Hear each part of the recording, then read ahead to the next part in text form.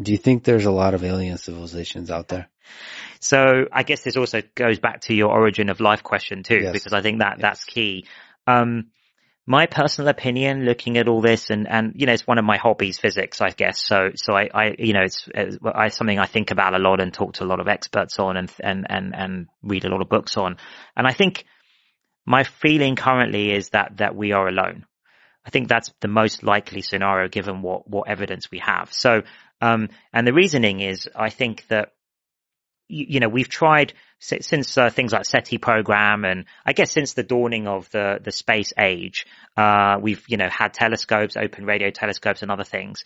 And if you think about and try to detect signals. Now, if you think about the evolution of humans on Earth, we could have easily been a million years ahead of our time now, or a million years behind, right? Easily, with just some slightly different quirk thing happening hundreds of thousands of years ago. Things could have been slightly different. If the meteor had hit the dinosaurs a million years earlier, maybe things would have evolved. We'd be a million years ahead of where we are now. So what that means is, if you imagine where humanity will be in a few hundred years, let alone a million years, especially if we hopefully, solve things like climate change and other things, and we continue to flourish, and we build things like AI, and we do space traveling and all of the stuff that humans have dreamed of for forever, right? And sci-fi has talked about forever. We will be spreading across the stars. Right. And von Neumann famously calculated, it would only take about a million years if you sent out von Neumann probes to the nearest other solar systems. And then all they did was build two more versions of themselves and sent those two out to the next nearest systems. Within a million years, I think you would have one of these probes in every system in the galaxy. Mm-hmm. So it's not actually in cosmological time. That's actually a very short amount of time. So, people like Dyson have thought about constructing Dyson spheres around stars to collect all the energy coming out of the star. There would be constructions like that would be visible across space, probably even across a galaxy. So, if you think about all of our radio, television, emissions that have gone out since the, 30s and 40s, imagine a million years of that. And now hundreds of civilizations doing that. When we opened our ears, at the point we got technologically sophisticated enough in the space age, we should have heard a cacophony of voices. We should have joined that cacophony of voices. And what we did, we opened our ears and we heard nothing. And many people who argue that there are aliens would say, well, we haven't really done exhaustive search yet, and maybe we're looking in the wrong bands, and we've got the wrong devices, and we wouldn't notice what an alien form was like, to be so different to what we're used to. But I don't really buy that it shouldn't be as difficult as that. I think we've searched enough. There should be everywhere. It should be everywhere. We should see Dyson spheres being put up, suns blinking in and out. There should be a lot of evidence for those things. And then there are other people who argue, well, the sort of safari view of we're a primitive species still because we're not spacefaring yet. And we're, there's some kind of global, universal rule not to interfere, Star Trek rule. But look, we can't even coordinate humans to deal with climate change, and we're one species. What is the chance that of all of these different human civilization, alien civilizations, they would have the same priorities and agree across these kind of matters? And even if that was true, and we were in some sort of safari for our own good, to me, that's not much different from the simulation hypothesis, because what does it mean, the simulation hypothesis? I think in its most fundamental level, it means what we're seeing is not quite reality. Right? There's something more deeper underlying it, maybe computational. Now, if we were in a sort of safari park and everything we were seeing was a hologram and it was projected by the aliens or whatever, that to me is not much different than thinking we're inside of another universe, because we still can't see true reality. Right? I mean, there's other explanations. It could be that the way they're communicating is just fundamentally different, that we're too dumb to understand the much better methods of communication they have.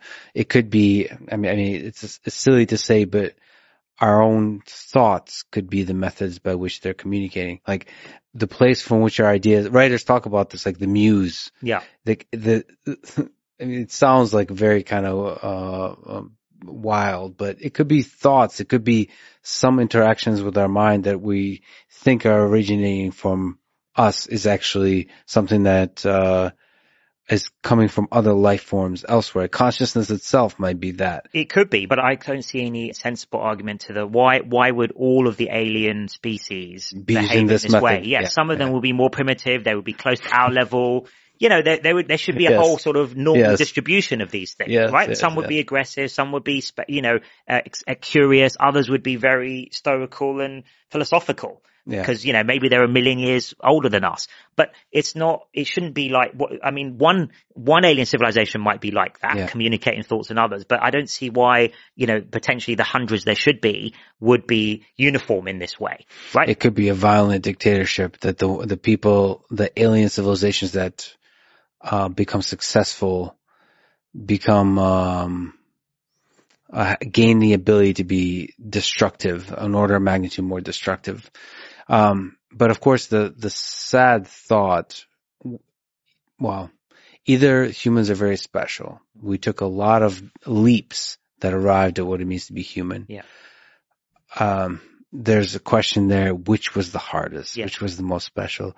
But also if others have reached this level, and maybe many others have reached this level, the great filter that's prevented them from going farther to becoming a multiplanetary species or reaching out into the stars. And those are really important questions for us, whether there's other alien civilizations out there or not. This is very useful for us to think about. If we destroy ourselves, how will we do it, and how easy is it to do? Yeah.